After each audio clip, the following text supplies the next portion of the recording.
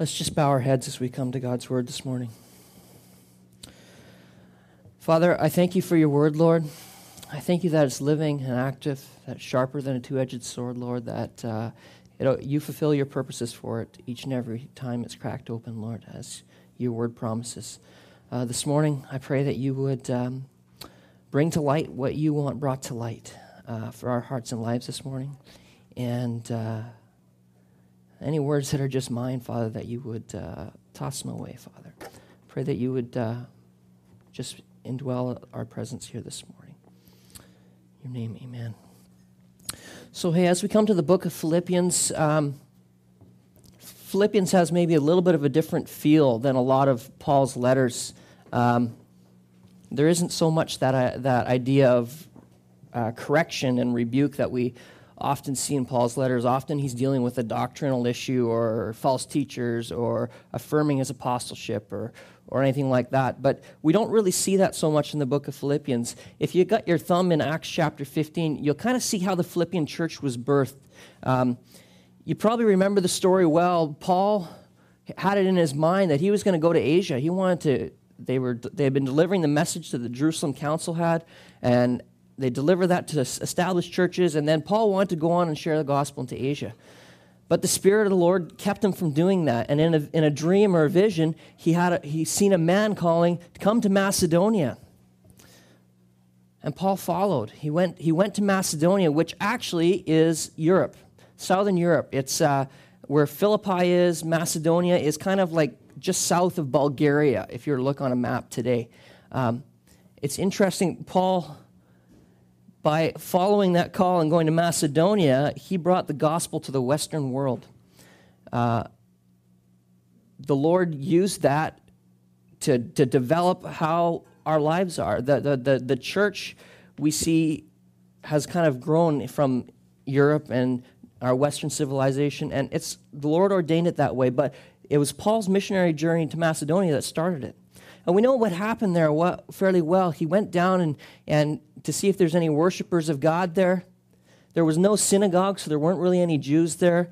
He went down by the river, and there was a worshiper of God there by the name of Lydia. She was a lady who sold purple. The Lord opened her heart. Paul shared the gospel, and she became the first European convert. Shortly thereafter, there's a demon-possessed girl, and she's been making a lot of money for her masters, telling people's fortunes and stuff. And Paul cast the demon out. And the owners of this girl, she was a slave, they're upset, and they grab Paul, and they bring him to the local judges and magistrate, and they throw him in prison. And this is the story that we really know well. He's in prison. He's been beaten. Paul and Silas are in prison. And what are they doing? I know what I would do. If I was in prison, I'd probably be upset. But what does Paul and Silas do? They're praising the Lord in the middle of the night. We know the story well.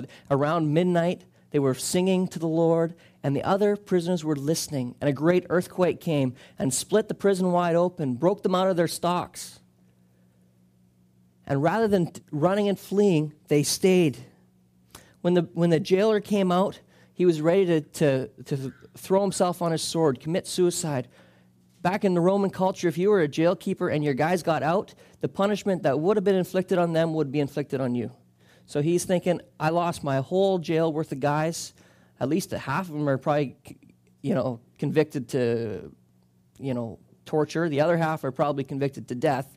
I'm going to be tortured and then killed. So he feared he'd commit suicide. But what does Paul and Silas say? Don't do it. And the jailer kneels down and he says, what must I do to be saved? That great question that we all either have asked or maybe need to ask. What must I do to be saved? And Paul answers in verse, he answers them and says, believe on the Lord Jesus Christ and you will be saved. The Philippian jailer put his trust in Jesus. His household put his trust in Jesus. And Paul and Silas are freed. So that's kind of the birthing of what kind of happened at the beginning of the Philippian church. This happened somewheres, people figure, 48 to 52 AD. So when we get to the book of Philippians, it's probably about 10 years later. Most scholars put the date about 62 or 63 AD. Paul's been cornered by the Jews. He's now appealed to Caesar. He's being held under house arrest in Rome. And the Philippian church has sent a gift to him, probably a monetary gift. He's under house arrest. He's going to have some costs incurred. So they've been taking care of him. This letter is really, there's a lot of thanksgiving and joy that Paul's writing about. He's thanking them for the gift he's given. Also, the guy who delivered the gift got really sick. We'll see it in later chapters. And he's reporting that he's done well. So let's actually get into Philippians. Verse 1 starts out with a kind of a different introduction than Paul normally introduces himself with. He says, Paul and Timothy, servants of Christ Jesus. Now, depending on what translation you have, it may say bondservant. In your ESV, there's a little footnote there. It says bondservant or slaves. If you've been kicking around the church for a while, you've heard the word bondservant. You've heard the word doulos, the Greek word behind it. And the idea is a slave by choice. If we go back to Hebrew law, you go back to Exodus 21, there's rules about slaves. If you were a Hebrew master, you could back then you could own someone. You could have them as your slave. And after 6 years of service, in the 7th year, you were to release them. But this is what it says. Now these are the rules that you shall set before them. When you buy a Hebrew slave, he shall serve you 6 years. In the 7th he shall go out free for nothing. If he comes in single, he shall go out single. If he comes in married, his wife shall go out with him. If his master gives him a wife, and she bears him sons or daughters, the wife and her children shall be the master's, and he shall go out alone. Kind of brutal.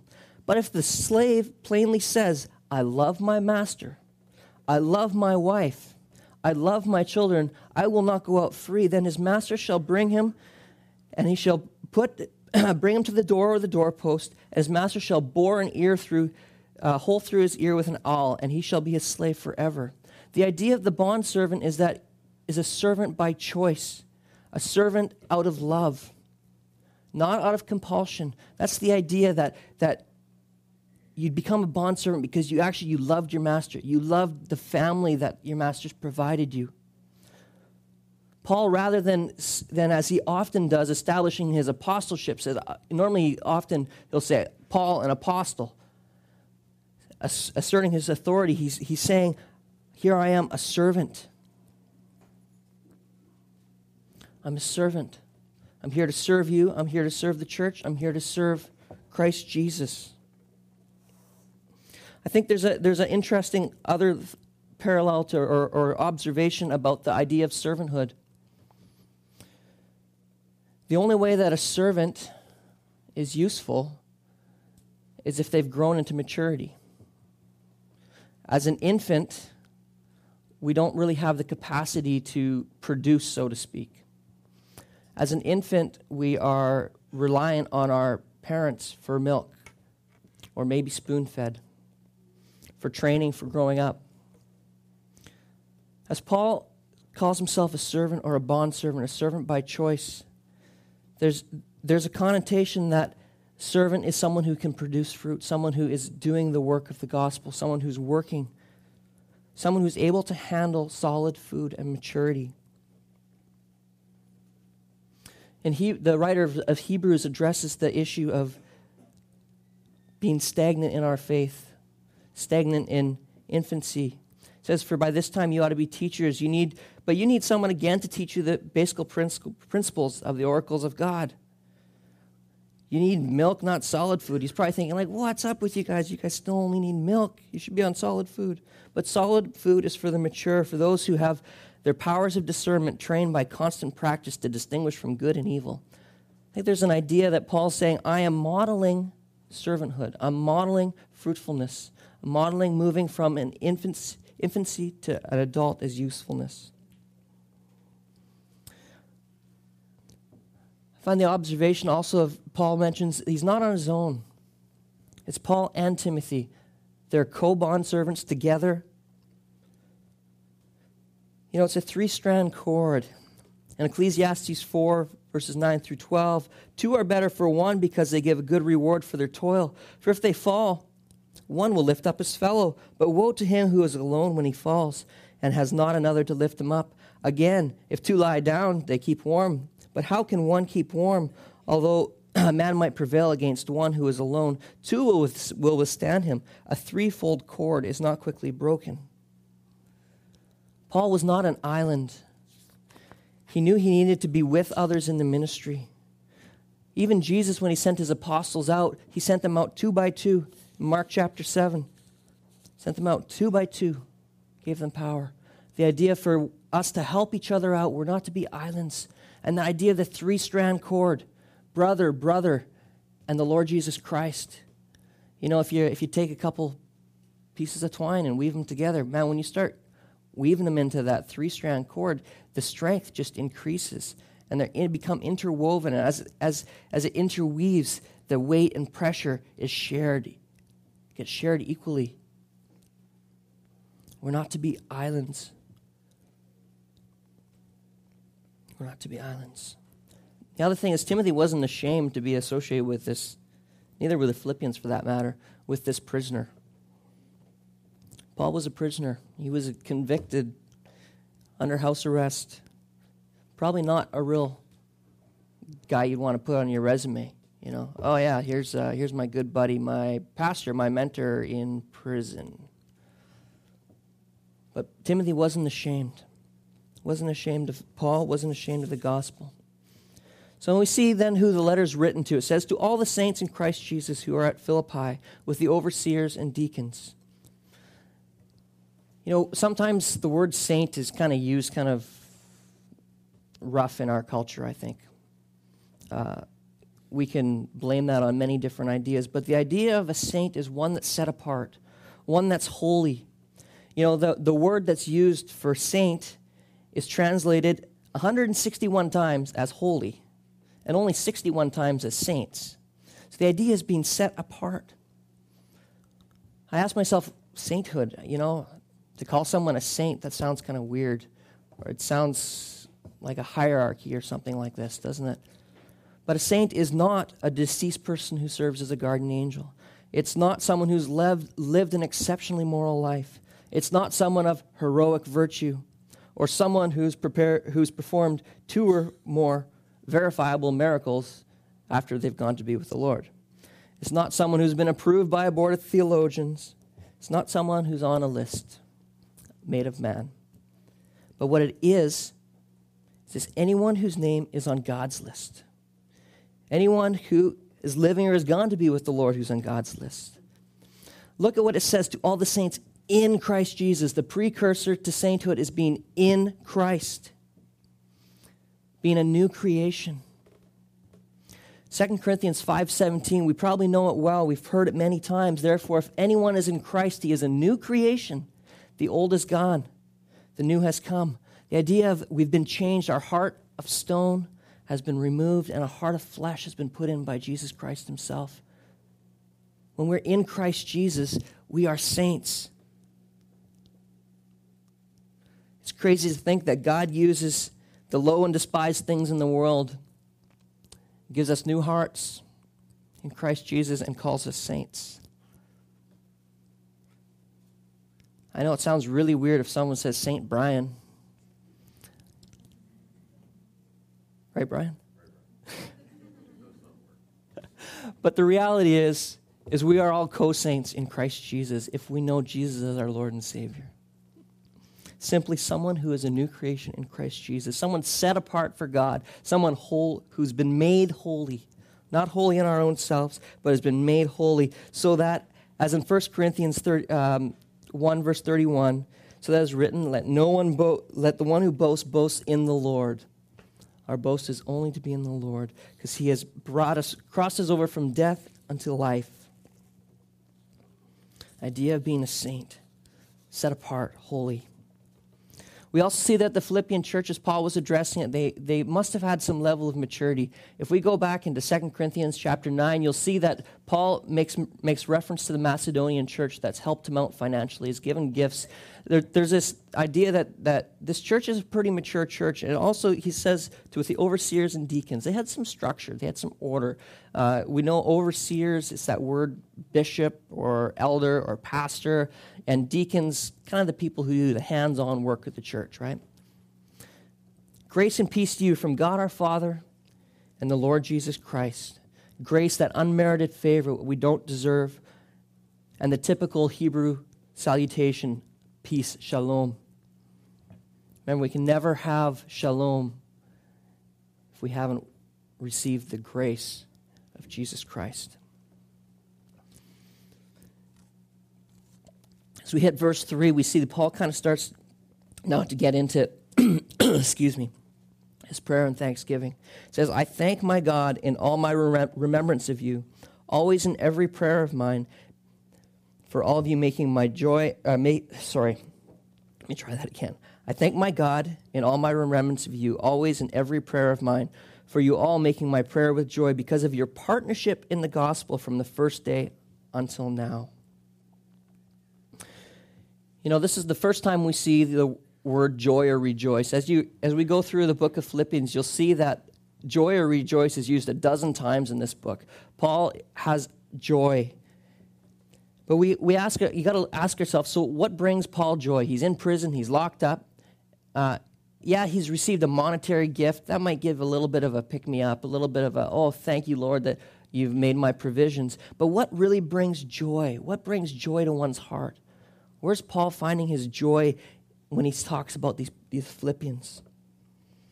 I think it's important that he talks about why. He says, because of your partnership in the gospel from the first day until now. Partnership can also be known as fellowship. Same thing, if we've been kicking around the church for a while, we've heard the word koinonia, fellowship. It's this idea of joint participation, a joint giftly contributed. I think of the Backens as they're heading out. They are jointly participating with others. They're jointly participating with Christ in the actual physical work of the gospel. They're going out and they're doing. Think of Ernie and Marie, who spent many years doing that. Going out and doing the work of the gospel. This has brought joy. This has brought joy to Paul to see the active outworking of one's faith. You know, the Philippian church was living out their faith, as it says, with fear and trembling.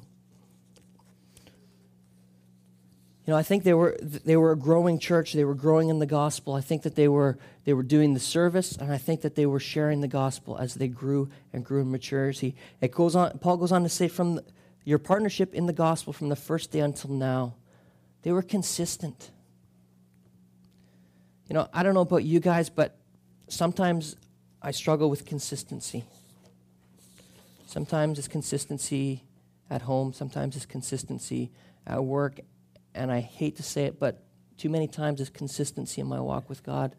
Am I consistent?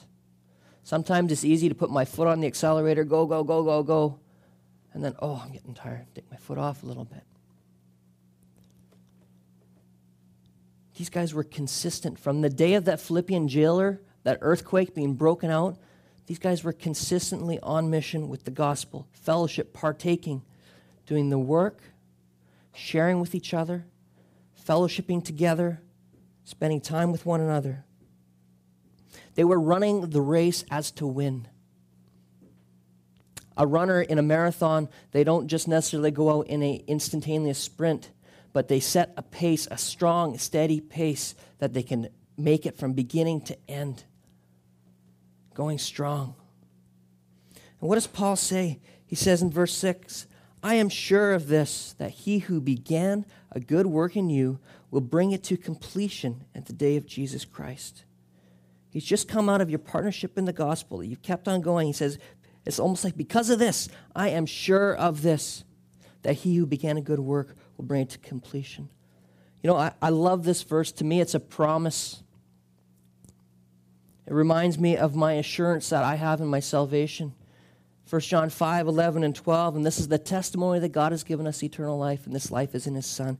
He who has the Son has life. He who does not have the Son of God does not have life. He goes on to say, I write these things to you who believe in the name of the Son of God, so you may know that you have eternal life.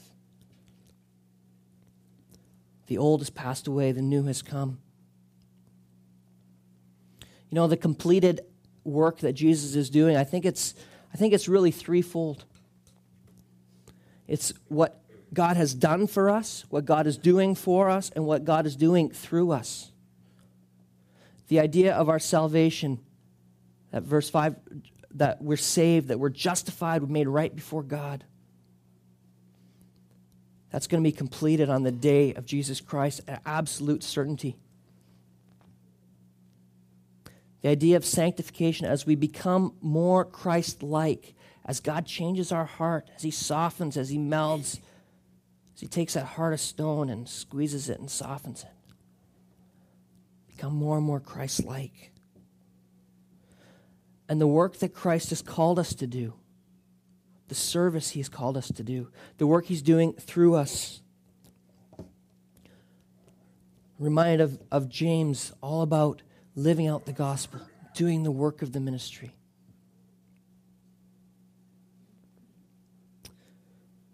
And Paul goes on to say, it is right for me to feel this way. He's right to feel about this way about them. He's right to feel that God's going to complete those works in him, because as I hold you in my heart, you are all partakers with me of grace, both in my imprisonment and in the defense and confirmation of the gospel. Partakers. For you are all partakers of me with grace. This is the same basic word as fellowship. It's the idea of coming alongside, of doing. You know, and I think of grace, I can never forget a teaching I heard 4 or 5 years ago. We were at our Canadian ministry conference, and a pastor by the name of Pete Nelson taught on grace. And he taught from Revelation chapter 22, where at the beginning of chapter 22, we see the throne of God in heaven and the river of life flowing from the throne of God, and it goes out and it bears its fruit, and the tree of life, and so on and so forth. And this idea that grace is like a river. It starts from the highest of the high, the very throne of God above, and it flows down to the depths, to the lowest, dirtiest, worst parts of my life and my heart. And when I think of that completed work that Jesus is finishing, that changing nature of my heart, as I'm a partaker in that grace, fellowshipping in that grace, there's this idea that as I grow in the Lord, that I'm to reciprocate that grace. Whether that's going on the mission field and sharing to the lost tribes overseas, whether that's sharing with our coworkers, whether that's having grace for each other in our failings, whether that's having a grace to be good parents and husbands and wives. This idea of sharing, partaking, participating, the Darby translation says, participators in grace. You know, I don't deserve that grace. It's just that grace is that unmerited favor, right? We all know Romans 3:23 well, right? For the wages of sin is death. I don't deserve that grace. I don't deserve Jesus' work on the cross. I don't deserve his blood shed for me. I don't deserve any of it.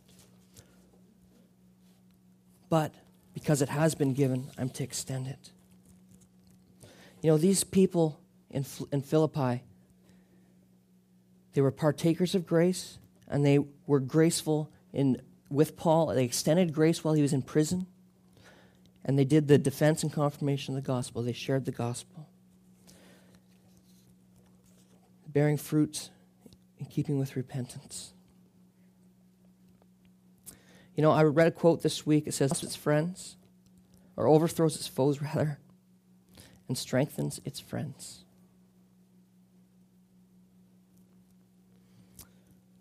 Paul goes on to say, for God is my witness, how I yearn for you all with the affection of Christ Jesus. And this is my prayer, for that your love may abound more and more with all knowledge and discernment, so that you may approve what is excellent, and so be pure and blameless for the day of Christ, filled with the fruit of righteousness that comes through Jesus Christ, to the glory and praise of God. You know, because of God's grace and grace re-extended, and this friendship that Paul had with these believers, he yearned to be with them. He yearned for them. If you ever read the King James, it says, the wording is, it longs for you in my bowels. The idea of a physical longing to share with, to spend time with. I know my wife and I, we have friends, godly friends that we don't see every day. We don't see every week. They don't necessarily live here. But I got to tell you, some of these godly saints, when we think of them, we long to fellowship with them. Why? They encourage us in our faith, and they're good friends. They spur us on towards love and good deeds. They abound in love. This idea of abounding in love is the idea of a bud, a flower bud. You get this little bud, right? I think of a dahlia. We kind of like dahlias. That's what we had at our wedding, so we kind of like dahlias.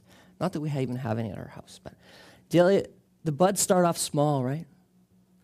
And the idea of abounding is that little kind of green, kind of boring, plain-looking bud.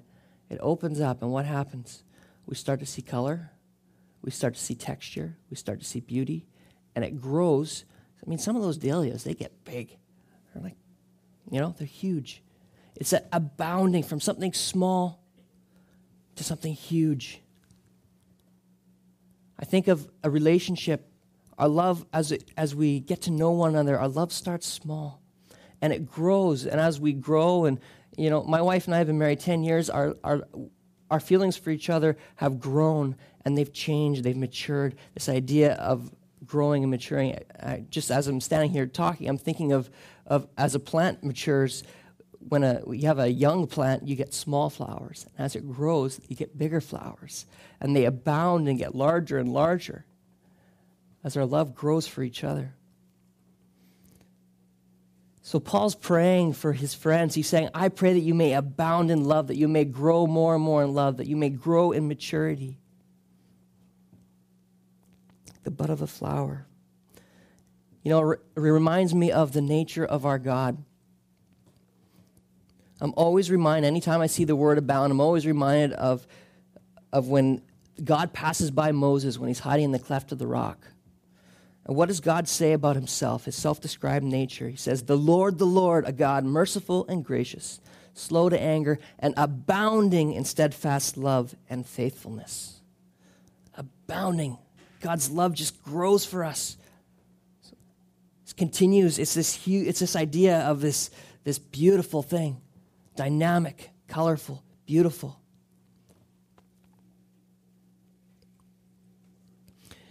It's funny it's not funny, it's just relevant and important how Paul mentions it. We know what Paul says in Corinthians 13 about what happens if we don't have love. It says, if I speak in the tongues of men and of angels but have not love, I'm a noisy gong. Or a clanging cymbal. We all know what a cymbal sounds like when it's not played well. If I have prophetic powers and understand all mysteries and all knowledge, and if I have faith so I can move mountains, but I have not love, I'm nothing. If I give away all I have and deliver up my body to be burned, but I have not love, I have nothing. We see that God demonstrated his own love for us in this way. While we were still sinners, Christ died for us. An undeserved love. God so loved the world, he gave his one and only Son. Whomever should believe in him shall not perish, but have everlasting life. God is our model for abounding love. Romans 5:5 says, Christ poured out his love into our hearts by the Holy Spirit, whom he has given us. He has given us his Holy Spirit as deposit, as guarantee. Also to teach us, to show us, to help us to love as we ought to. I read it worded this way this week. It was not Paul's love through Christ, but Christ's love through Paul. Not my love through Christ, but Christ's love through me.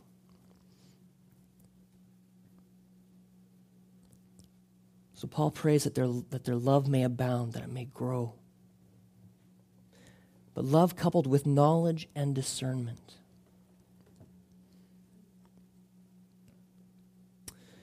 There's an interesting thing when you have love and when you have knowledge, you get to have some discernment. As it all comes together, we fall into the working definition of wisdom. Sometimes we talk about wisdom being the correct application of knowledge. If I can know everything about everything, let's say, but I have no love to administer it well, to apply it well, I'm that bad-sounding cymbal. May do more damage to one's ears than good. But if I have love, I'm imparted with skill to correctly apply the knowledge God has given me. Paul says, so you may, abounding in love, grow more and more in that with knowledge and discernment, so you may approve what is excellent. The idea of approve is like the idea of refining a metal, of proving it out, getting the impurities off. I was thinking about this in the context of what I do for a living. I used to work at a heavy engine shop for heavy trucks. So you'd come in, you complain, my truck doesn't have enough power. What would we do? We would put it on the dyno, the dynamometer, where we could measure the power, prove out if this does what it claims. And if it didn't, then we would have to resolve an issue or what have you. We also, if we did any major work, to ensure that we correctly applied our knowledge, we put it on the dyno to prove it out. That's the idea, that we may grow in love and knowledge and discern, that we may be able to prove out what is right, what is true, what is perfect, what is holy. And we know that the Lord gives us His Spirit, right? Convict us in the world in regards to sin, righteousness, the judgment to come. We cannot do this on our own. The idea of being able to prove something out so we may be able to be pure and blameless in the day of Christ, so we can stand before the throne of God and say, and hear, well done, good and faithful son.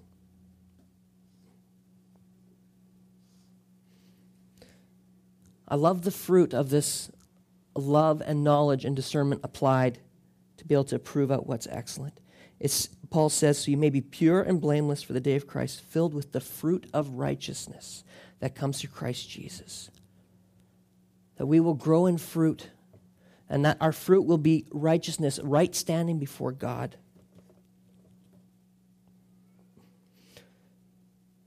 So we can be the opposite of the hypocrites, of the Pharisees in Luke chapter 12. Jesus addresses the Pharisees and says, you guys can see what's going on in the sky and say, oh, it's going to rain tomorrow, but you guys are unable to discern spiritual things. To be the opposite of that, to be able to prove out and understand what God's word is speaking to us. Hosea 10:12 says, break up your fallow ground, for it's time to seek the Lord, that He may come and rain righteousness upon you. When we seek the Lord. 2 Corinthians 9, He who supplies the seed to the sower and bread for food will supply and multiply your seed for sowing and increase your harvest of righteousness. I can't be righteous on my own. But with God's help, He can increase my righteousness. Increase my righteousness. As I look at this passage, I say, well, how do I grow in this? How do I increase my righteousness? How do I practically grow in love? How do I do this? What's the application? I have to ask myself, am I fellowshipping with the gospel? Am I fellowshipping in grace? Am I re-extending the grace that God has extended to me? Or am I holding it to myself? We're to be recipients and givers of grace, not just takers, partakers, active. If that means that we're to help with our partner with God in ministry service, if that means our resources to stand behind missionaries, if that means that we're to go out and do, if that means that we're to just have some extra measure of grace for those around us. fellowshipping with brothers, fellowshipping with God, fellowshipping in the message of the cross, reciprocating the grace God's given us. That's my prayer, is that we would fellowship with God, that we would fellowship with one another, that we would spur one another on to love and good deeds, as it says in Hebrews, that we would encourage one another in the faith, that we would share in the work of the gospel, so that we can say with confidence that he will complete the good work he has begun in us. That I can say in the service part of that he will complete the work he has set out for me. I know he's going to complete my salvation. That's not a question. But the service, I want to know that I'm going to be faithful in completing the task that he has put before me. Father, I thank you for your grace. I thank you for the gospel, Lord. I thank you that you've extended your grace to me and these people sitting here, Father. Father, if there's anyone here who doesn't know you, Father, who has not been a recipient of grace, Father, I pray that you would touch their heart, Lord, this morning. You would help them understand that and no one here deserves your grace more or less than they do, Father. And for those of us who know you, Lord, I pray that you would just soften our hearts to see where we can fellowship with you in the gospel, Lord. And we just thank you for your word. We thank you for this time this morning. In Jesus' name.